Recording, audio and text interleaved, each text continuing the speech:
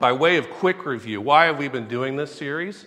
If you've been here most of these weeks, hopefully you've heard these threads throughout, but I will repeat them just real quick. We bear God's image as sub-creators. Beauty and art are a common grace. We live in a highly visual culture, and art and artists are misunderstood. And that's a big one that we talked about last week, how artists are misunderstood. And we'll be looking at that a little bit today as well. Today we're going to be looking at supporting artists and the arts. But before we go any further, I'm going to start with prayer, if that's okay. Almighty Father, creator of the universe, creator of us, you gave us breath.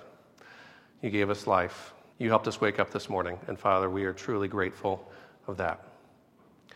Help us to see your work in our world, that you have brought and given us beauty as a wonderful gift. Could we treasure that for the gift that it is? Could we be made new because of the beauty of your Son? Could we be made whole by the work of your Spirit? Father, we pray for the artists in our community, both here at InTown, but also in Atlanta, that we could help them to grow even more into their gifting, and that we could celebrate the wonders of your love by way of how they show us the truth and beauty and goodness of yours in the world. We pray all these things in your Son's name. Amen. All right, by way of quick review from last week, we talked about cultural engagement, and I gave us, hoping it was helpful, some guides on how to engage the arts, that we can engage the arts as a mirror, as it holds up something to us and exposes some truth about us that maybe we need to confess, that we might have trouble confessing, that arts can be a window. They can help us to look into the life of someone else, whether that's the artist or perhaps someone who connects and would say that this artist speaks in a way that I speak. And so if you can look at someone with a different viewpoint, perspective of your own, you can gain an insight by looking through this window into their lives. But also, the arts allow us to have a bridge to people in the culture, and that was a way that we saw of connecting and using the arts as a way to have conversations and find commonality with people that we might not on the surface have commonality with.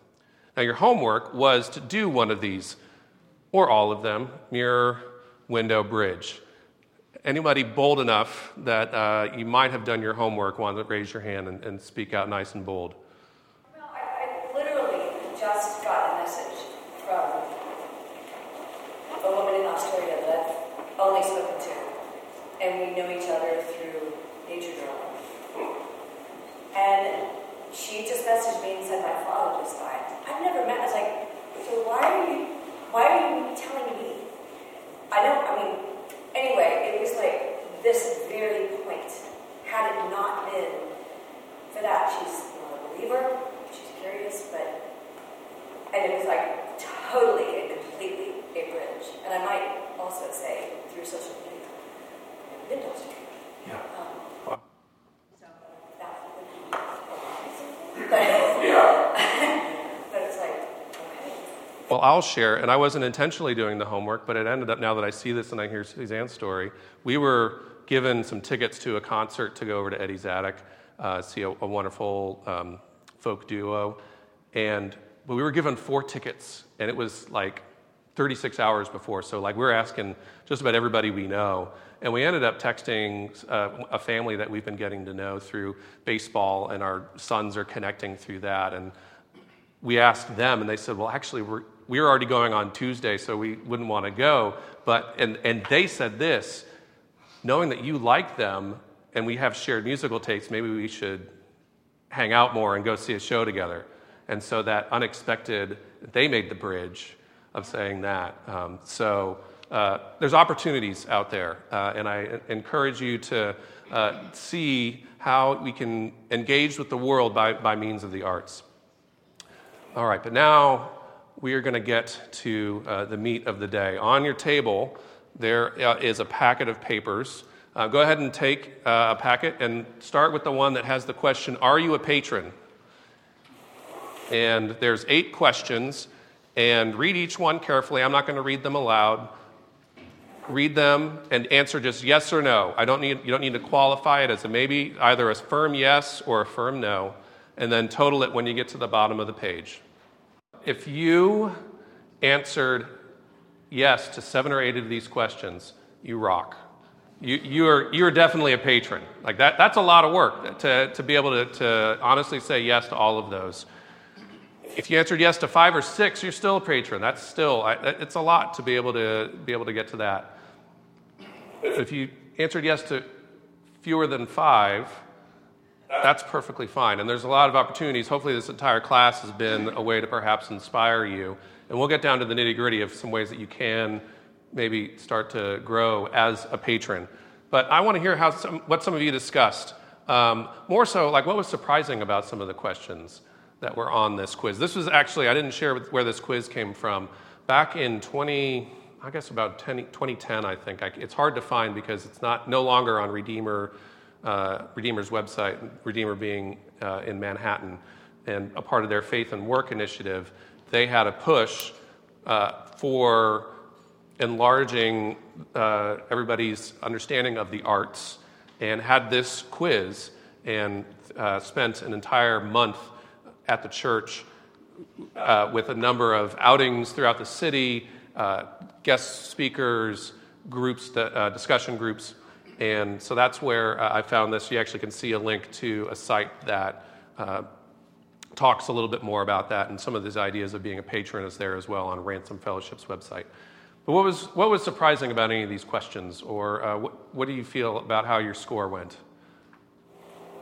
Well, I think our children, we've got artistic children, one in visual arts and one in musical arts, and so when they were home, we were doing all tons of things, and now that they're gone, we just do a lot fewer things arts-wise. But they were a big driver. Yeah, so our children, someone else in our life can be the one that drives us into doing that. That's a good observation. Anyone else? I think at our table that at first blush, there were answers to questions that were no's, and then upon further reflection, it's like, oh, I kind of have done that. So changes in the question, changes in the answers as we discussed. Yeah, as we discussed. Like you're a patron and you didn't really realize you were. Yes. Because a patron doesn't always have to involve money, right? Right, and that's something we will talk about as well, that it doesn't involve money always. Yes, Bruce. The only print magazine that's subscribed to is still the Smithsonian. So therefore it makes you a member of the Smithsonian Institution. So it's both and things. Yeah. Reading about art-related things, and also supporting, arguably the greatest art institutions in the world. Right, yeah, and that's a wonderful thing to be a patron of, even though it's not necessarily something in the church, but it is something for the better good for human flourishing. Smithsonian does a lot of... Yeah. So, question would be, if you read a lot of books, are you a patron of the arts? Because writing is an art form. Writing is an art form, yes. It depends on how you're engaged with that, I think would be part of it. And so I think there's a way to unpack that. All right, any other quick thoughts? It's a good question. All right, we're going to dive in. All right, so supporting artists and the arts. So we assume that we know what a patron is, right? Well, if you go to the dictionary, as I have each week, patron comes from the Latin patronus. Any Harry Potter fans? Does that jump out at you? Expecto patronum. I expect or await a guardian. A patronus is someone who advocates for you. It comes from pater, meaning of father. A patron, in our common usage, every day can be a customer. Is a patron at a store. Something as simple as that, all the way to someone who is your patron saint. Can be a protector in some cultures. In the arts specifically, we use the word patron to describe anything from a casual observer, someone who just buys a ticket to a concert but not necessarily engaging any further, either with the music or with the people who were there with you, all the way to being the strongest supporter, which could be providing a significant financial support, or not necessarily financial, but also just a general significant support of people. So why do the arts need patrons? Well, the benefits of the arts are intangible. that they are not easily measured. Honestly, artists need money to, eat. It's not like they are making their art and it magically becomes a piece of food. They have to make the art, sell the art, take that money, buy the food. So in an economy, no matter what your economy, if you're an artist, it's this intangible thing we need people that are out there defending that the arts need to be financially and otherwise supported. And so, they're not profitable. They also don't necessarily make people comfortable. So we need people who are fans, patrons, that can help to support and encourage people that might have an uncomfortable but a necessary voice. And finally, artists are not the best at advocating for themselves.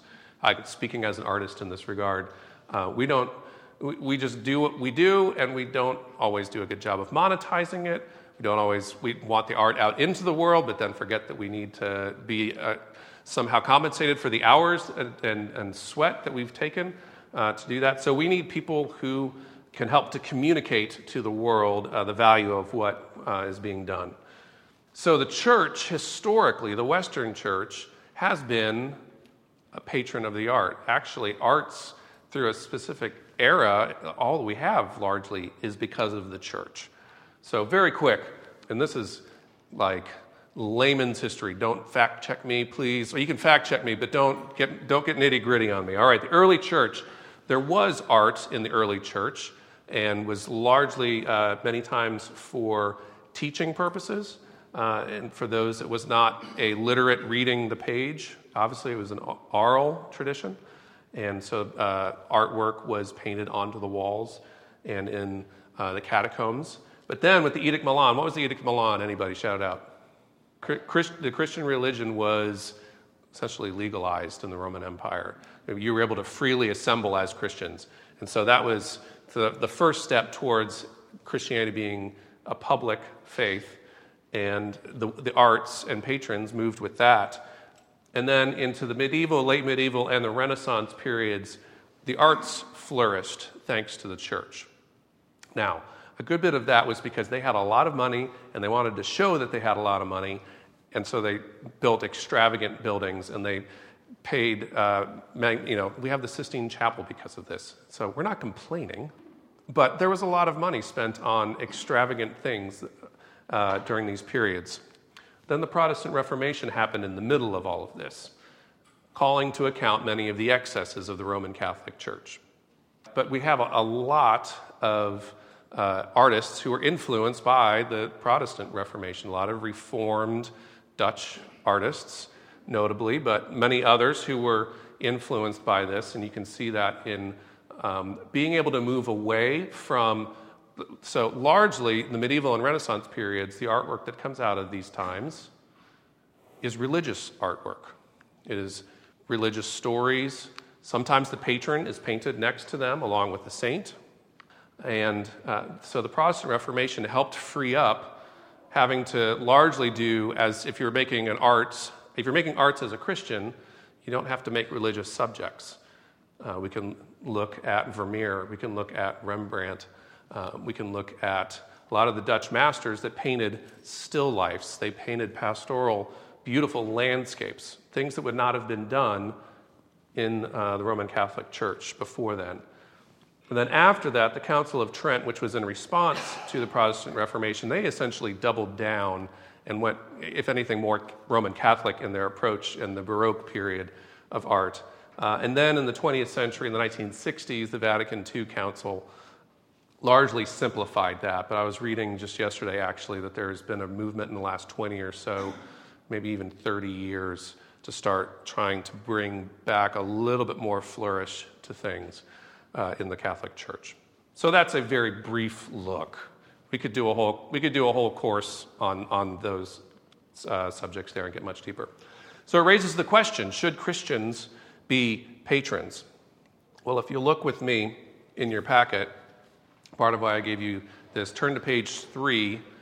I put a lot of quotes in there. It would have been tedious for me to put them all up here on this screen and make you read them and get out your magnifying glasses. But I'm going to read, and it also would have taken forever, and I just don't have forever. So I'm going to read largely the underlined things and then let you read these on your own. So one reason I think that Christians should be patrons, Francis Schaeffer points out that because of the lordship of Christ, we should include an interest in the arts. Okay, I'm moving quickly, as I said. It also allows us to have a seat at the table if we're engaging and supporting the arts. Tim Keller, the best way to help the world is through the arts. Leland Ryken, the arts are the leading edge of culture. And then finally, Ted Schofield, who I believe is connected with Redeemer and is an artist advocate, says we must be patrons if we are to have an impact on how the world interprets and responds to the arts. And finally, I think another point is that we need to care for artists, and being patrons is a way to care for them. N.T. Wright, in a sermon, said that many times the Christian poet, painter, sculptor, dancer is regularly regarded as something of a curiosity. But the idea that they are or could be anything more than that is often not even considered. And then finally, there's a number of quotes there from Con Campbell. He is a jazz musician, but also is an advocate for artists, but also treats his art as a method of evangelism, that he does his music, but also shares the gospel through his performances. So he wrote a book and had a number of interviews with different artists who grapple with these things. And he says, if we're serious about the lives of artists, we're serious about their lives in Christ, we must step up our thinking, strategy, and care. Let's put a stop to typical phenomenon of artists being pushed to the fringe of church life.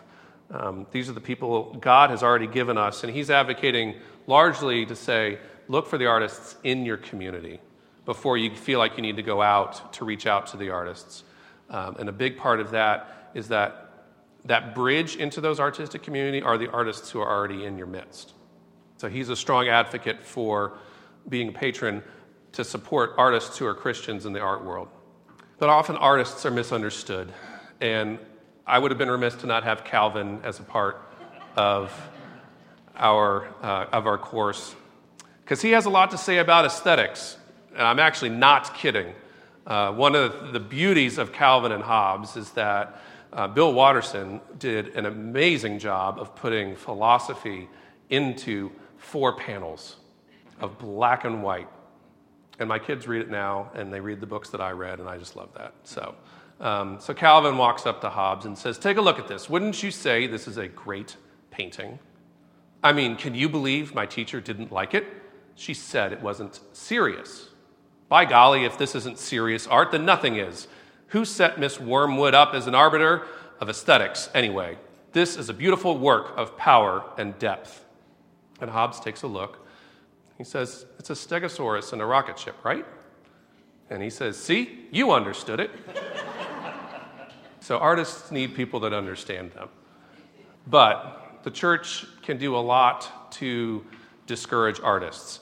Now, this is actually a 2-slide piece, and I want to let you read these. This was a survey that one of these articles that I was pulling from for this. They did a survey of artists within their church, and this was the responses of the artists. This isn't a pastor or a seminary professor saying this is what the church does. This is actually artists responding to a survey and saying, so as you look at these, think about what is the most convicting to you and why.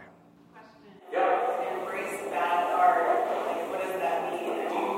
That's very subjective. Yes, and that's the hard thing, and we haven't touched necessarily on the issue of good art, bad art. There are objective things, but yeah, there are some subjective pieces. So bad art, one example I might say is was speaking to a friend who is a counselor, and he's in Nashville, so a number of his people that he works with are artists, not just musicians. There's a very thriving visual arts community in Nashville, and he has some friends and some that he counsels. And he said he was very convicted by the fact that when he invites them into his office or at the church, the things that are hanging on the walls have been bought at big box stores, either IKEA or a Marshall's, rather than saying, local painter of beautiful works, could we show dignity to your work either by having you or one of your colleagues present something that we can hang on our walls? Yeah, the question of bad art is subjective. It's something to grapple with and what things communicate. I know my particular artist that I love so well, telling her what to do or how to do it, I mean, hands thrown up. I mean, it's like she is an artist and she has a vision. And, you can tell her things, but yeah, I have been guilty in the church, even like as a church leader, I've been guilty of doing that very thing. Yeah, so artists are misunderstood, but we can also do things to discourage them. So how should we then live? Everybody knows where this quote is? At least, yes, Francis Schaeffer, title of a book. If you go to the back page, again, some quotes from some other people. All right, so for artists, love the church. I encourage you to love the church. Charlie Peacock, who's a songwriter and producer in Nashville, writes, true artists' purpose to love the church despite indifference or opposition or discouragement, we might add, obviously, from that last one, to their work. To the church, Luann Jennings. Does anybody know that name? I found out that she has a history at InTown. Yeah, she was Luann Purcell. And then she was heading up, I mentioned Redeemer's Arts Initiative. She was heading that up. And I got some other things from that. She is now in Waco, Texas at Baylor University, teaching theater arts. But when she was there, she was interviewed for Comment magazine and said, artists will use their gifts. The church must help them discover what outworking glorifies God and what promotes idolatry in any form. So the church helped to encourage artists, but also help to guide them. And finally, Tim Keller, we need Christian artists because we are never going to reach the world without great Christian art to go with great Christian talk. So the path forward, this is the closing for the whole thing. What are we supposed to do? First off, I encourage you to develop the habit of participating in the arts. Screw tape letters. I'm not going to ask you to read this. But in the 13th letter to my dear Wormwood, we find that Wormwood's patient is enjoying a book for pleasure rather than to find points to argue with his friends, and then enjoying a pleasant walk down to the old mill, finding simple pleasures in art and creation. How disgusting. And this is what I want to draw your attention to at the end of the letter. As one of the humans has said, active habits are strengthened by repetition, but passive ones are weakened. The more often he feels without acting, the less he will be able ever to act. And in the long run, the less he will be able to feel. So develop the habit of participating in the arts. I know that's not necessarily Screwtape's point here, but I'm drawing on the idea that habits develop our emotions and develop our connection with something that will draw us deeper into it and be more rewarding as we spend longer in that. Ask any musician or any artist who's gone off to school. You get deeper and deeper into something, and it gets more and more. It gets so complicated. Having studied music theory and composition in college, you get to the point that it's like I'm overanalyzing everything, but then there's actually a point that you go beyond it, and there's a beauty in the analysis of it. So that's one example of how making a habit of being in a specific art, whether as an artist or as a patron. All right, my next encouragement, join in a creative conversation. You'll see at the bottom of that page where I just read quotes from, I'm listing some creative conversations. This was something that we had started before the pandemic, and thank you, COVID, we had to stop meeting and haven't really been able to rekindle it. But by way of this class, we have a few opportunities coming up to put into practice what we've been talking about. In July, Jane Boutwell will be leading a book discussion of one of the books that I encouraged you to get. It's a new one called Redeeming Vision by Lisa Weichbrot. Contact Jane if you have questions. In August 18th, Suzanne Thompson is going to host an evening of readings where you bring a reading, a poem, some prose, an excerpt from a book, and discuss. We'll have more info about that, but if you're interested, let Suzanne know. I love leading film discussions. I actually, in addition to studying music and audio technology, I studied film and did a lot with that, and I love leading film discussions. So that's not necessarily something I'm going to be announcing dates for just yet, but if you are interested, please email me and we'll find a date to do that. And then finally, we've had something of a creative conversation going on for a number of years that Tricia Agan has been leading on Tuesday nights. And so included her here, that even though it's not one that is, it's not a one-off, it's a regular, but they are tackling the same thoughts and ideas on an ongoing basis by way of literature and discussions. As well, at the end there, I put, I'm going to start trying to have some other things centered around the arts that aren't necessarily going to be broadly publicized just because it just gets too much to hear all the things that could be going on. But if you would like to be on a list where I send these sorts of things, please email me and let me know. If you look back at page 2, there's a list of books. You know, it's only the middle of June. You've still got plenty of time for summer reading. You can find some good books. The QR code there at the end. All right, finally, I encourage you to become a patron. I'm going to list off a couple of quick ways to do that. Become a patron. Buy local. As I said, big box stores are not local. They have been produced somewhere, either in Europe or in Asia, for what Western tastes are.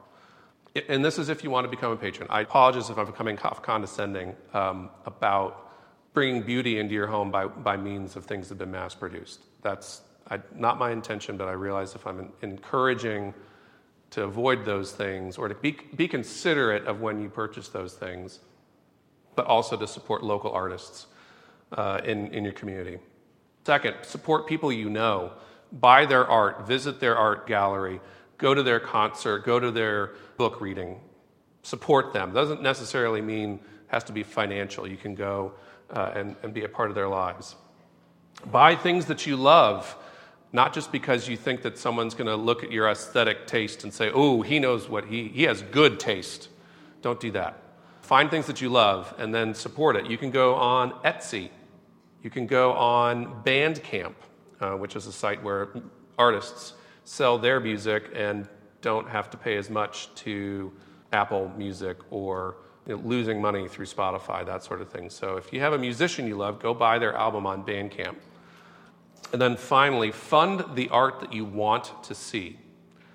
In recent years, there's been a couple of pretty amazing projects. The Bible Project, which are amazing videos that through illustration, tell the story and theology of the Bible. Those have been privately funded by Christians that want that to get out there. The miniseries, The Chosen, you can watch that for free, and it is very good. Am I right? It is artistically very good, and it's telling a beautiful story to begin with, so that helps too.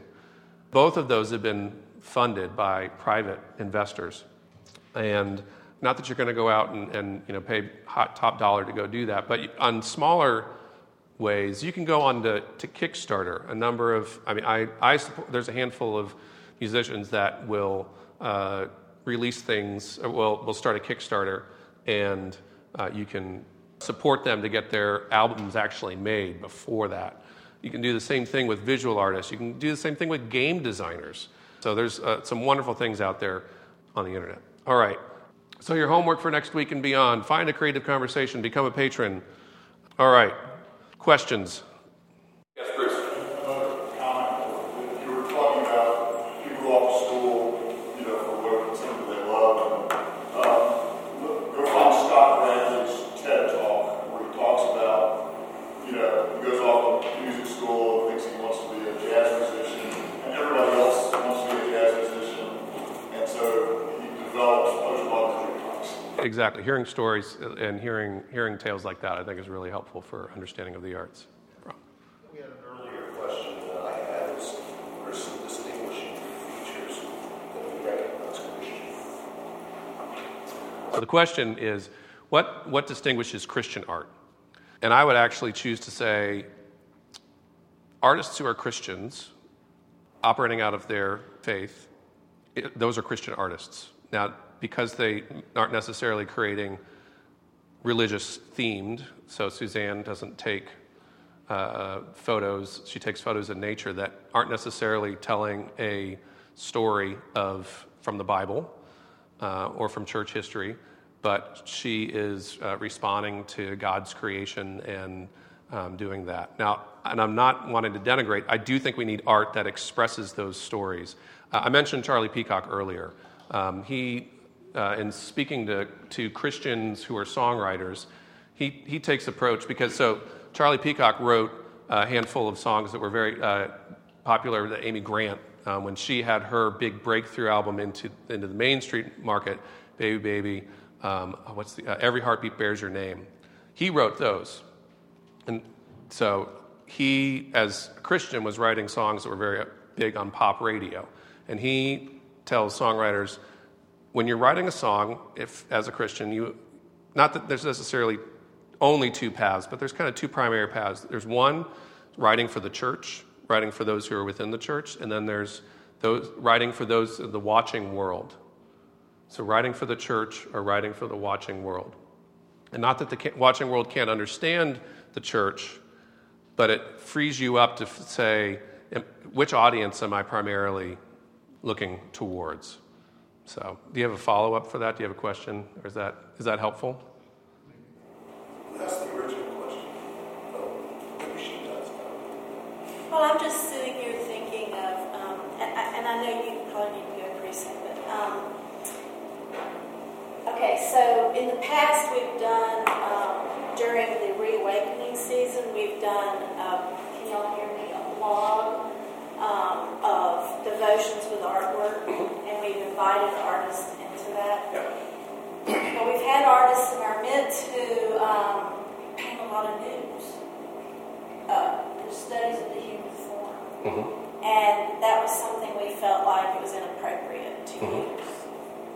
However, this is a Christian and a good artist, and the subject matter. So is that Christian art? I mean, that gets a little complex for me, but... So the Bible has some pretty offensive things in it, does it not? It has some stories that are kind of violent, and some stories that we kind of wish the people of God weren't a part of, but they happen, and they're still in there.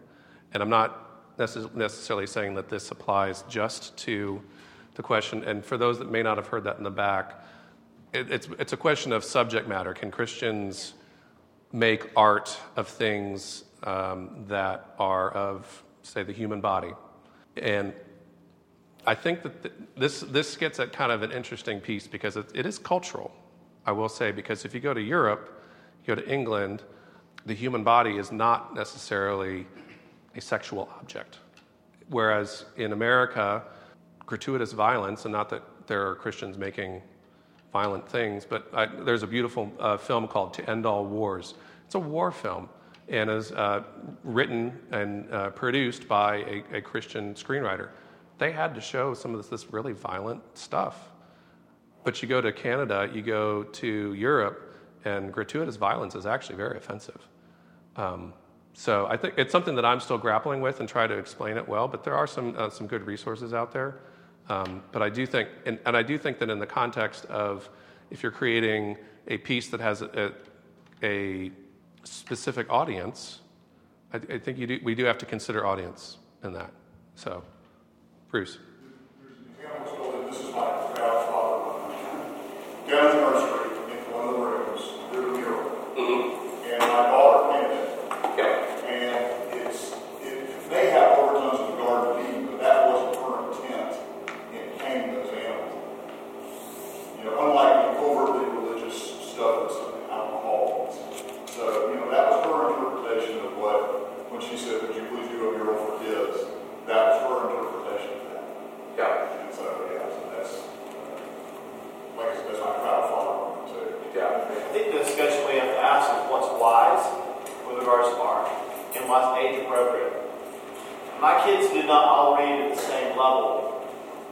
So they didn't have all the same books at the same time.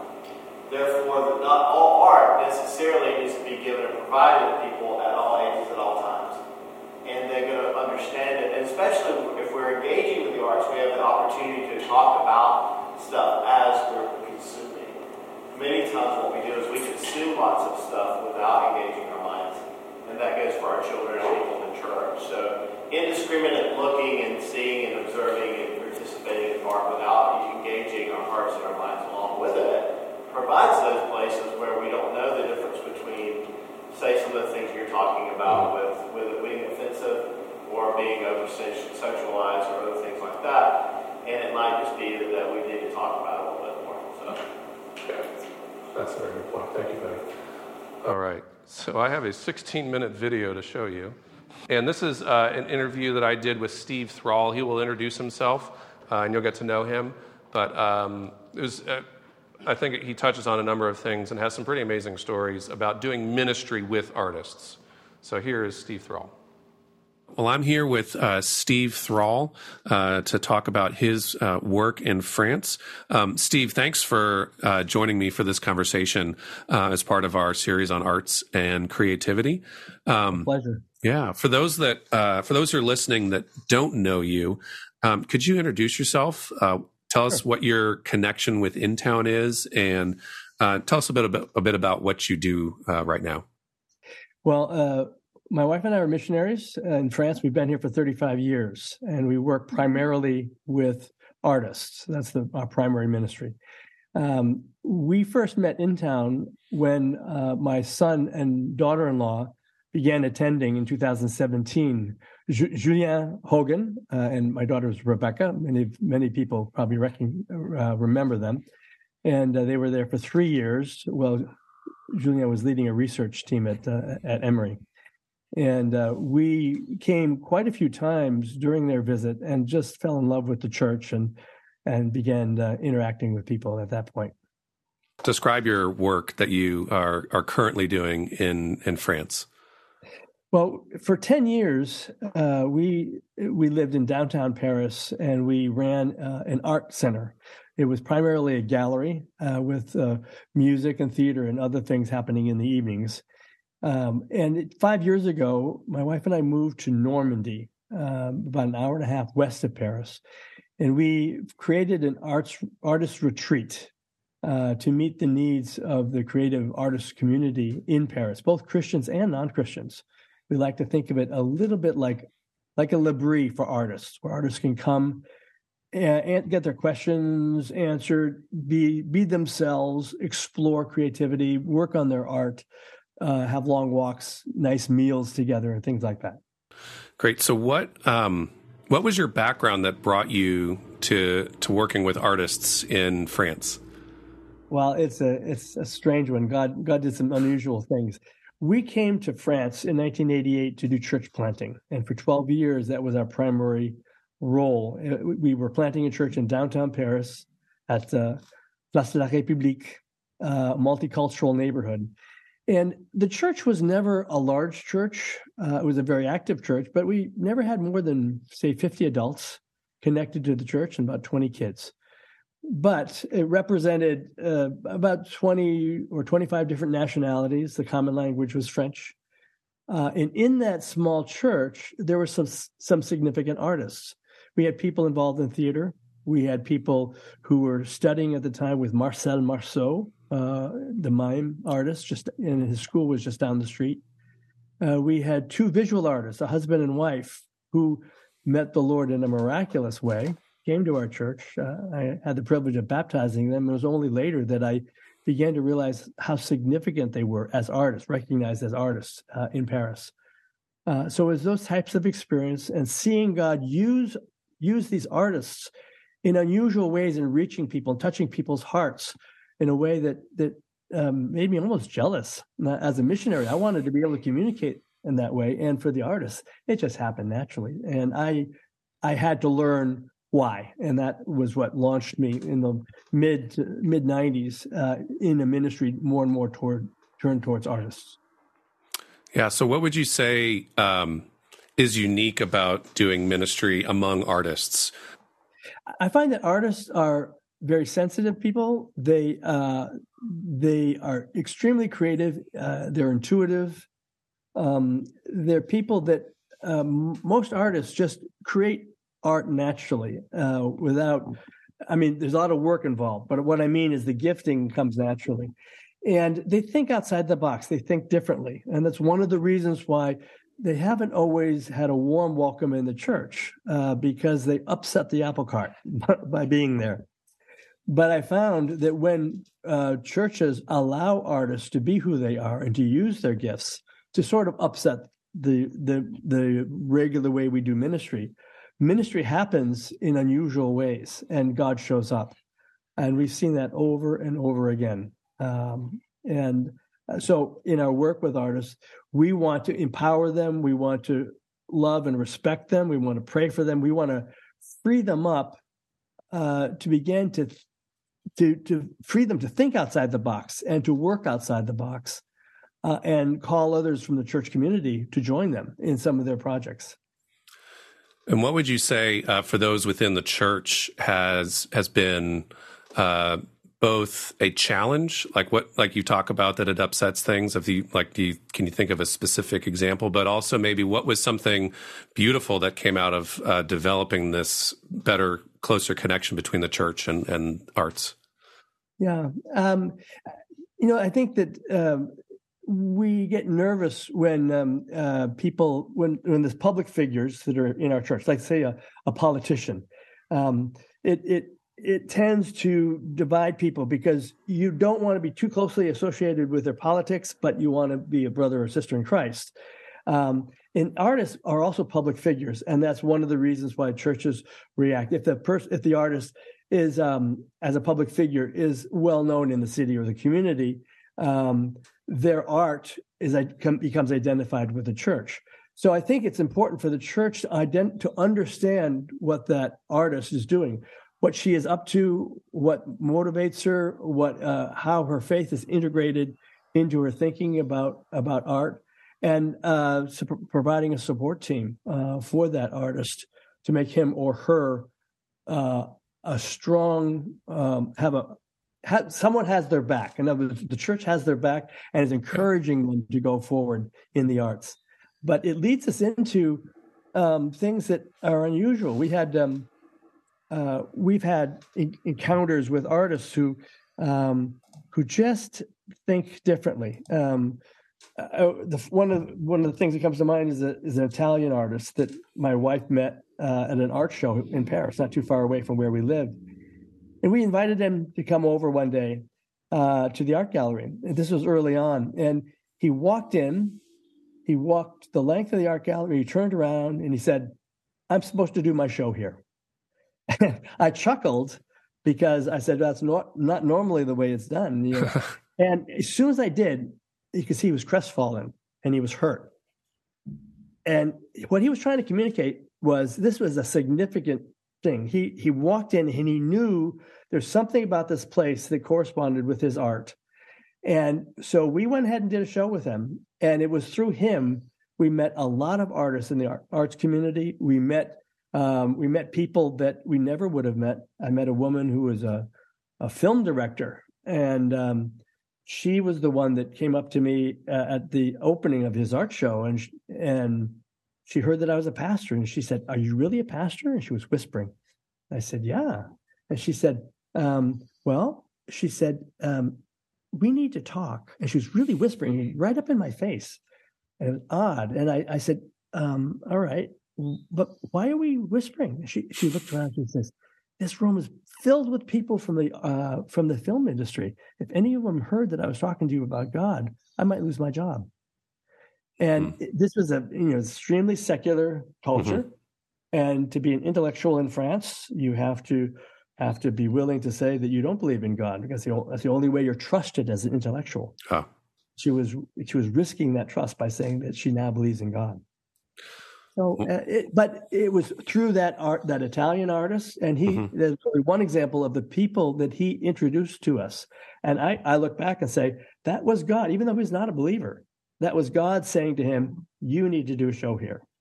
They need you," in other words. So What led you to transition to doing this artists retreat in Normandy? Well, one of the things we discovered working in a world-class city is that people are constantly in motion, constantly involved with things, and artists are invited to all kinds of events.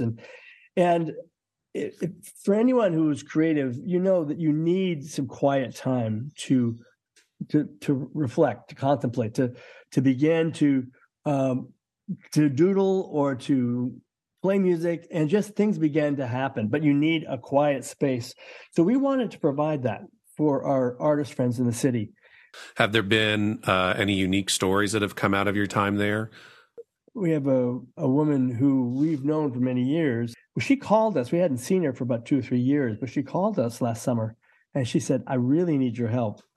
She said, during COVID, this theater invited several artists to do an outline of a show that they wanted to do, and then they would pick one and they would fund the production of that show. And she said, during COVID, the funding dried up, but the theater is pleading with me to do the show. And she said, "I only have a month to write this thing, and I'm desperate. Can you take me? I have 3 kids at home, but if I could come for 3 full days and not see anybody, I could probably get it written." But she worked about 18 hours a day, and she went back to Paris, and she put the show on, and she showed it over the course of 6 weeks, about 8 times, and it was to packed crowds. And then she just did another series with the same show at the theater in the spring, again to packed crowds. Yeah. So it was wonderful to be able to be part of that. Here's a believer who loves the Lord. It wasn't a show that was an evangelistic project in any way, but it was exploring, humorously, it was exploring our identity and what we're willing to tell other people and what we really feel inside. And you saw both sides, and you would chuckle because you recognize that's human nature. And it was a really well done show. Yeah, we have an artist coming next month who's working hard on the link between fashion design and theological reflection on human identity. And he's actually a musician and a filmmaker in addition, very creative. Yeah. Last year he had a short film that was in competition at the Cannes Film Festival. He's only 30. And he's a Christian, and his wife's a painter. So to be able to be surrounded by people with this kind of talent, and many of them using it for the Lord's glory, and the ones that aren't Christians yet, we're really excited when they come because we get a chance to hang out with them and encourage them in their art, which is God-given. These gifts are part of being created in God's image. So it's part of creation. It's part of who they are. And we can affirm that even though they may not have a commitment to the Lord. We can affirm and work with them in their art and help them go further and have these conversations about the Lord, which are fun. Yeah, very dignifying to that all of us are created in that image. So what do you feel for you is something that you've learned either about God as a creative God or just something that has impacted your faith through working with arts for these many years? I learned that art is a language, and it's a very important language for many, many people, especially in French culture. They absolutely love the arts in France. Everyone does. And so I've seen God at work in very unusual ways. We've done shows with artists who are Christians and not Christians, but open up conversations. And I feel sometimes that I've been so far outside the box, and all of a sudden I open another door, and there's God standing there saying, "I was waiting until you showed up. Now let's get to work." And he's already so far ahead of us. And I realize in some of these things where I have felt uncomfortable because I'm not doing traditional ministry, that the door's open and I see God at work in the hearts of these people that I never would have met. I had a conversation with a painter up at Montmartre one day. He was considering doing a show at our art gallery, and he invited me to come see him. I had just met him once. So I walk into his studio. He was 80 years old, a long gray hair, long gray beard, and a big artist smock. And he reminded me a little bit of Monet. And we sat down at his table surrounded by his art. And I just asked him, I said, Michel, where does your inspiration come from? And he said, oh, that's easy, nature. He said, when I was a kid, my grandfather and I used to go out in the forest to get things to eat. We didn't have any money, and we ate a lot. It was during World War II. He said, we ate a lot of things we found in the forest. And I began to sketch them as a kid. And he said, I still am excited about nature. I'm still learning. And I just blurted out, Michel, I think you're seeing God's fingerprints.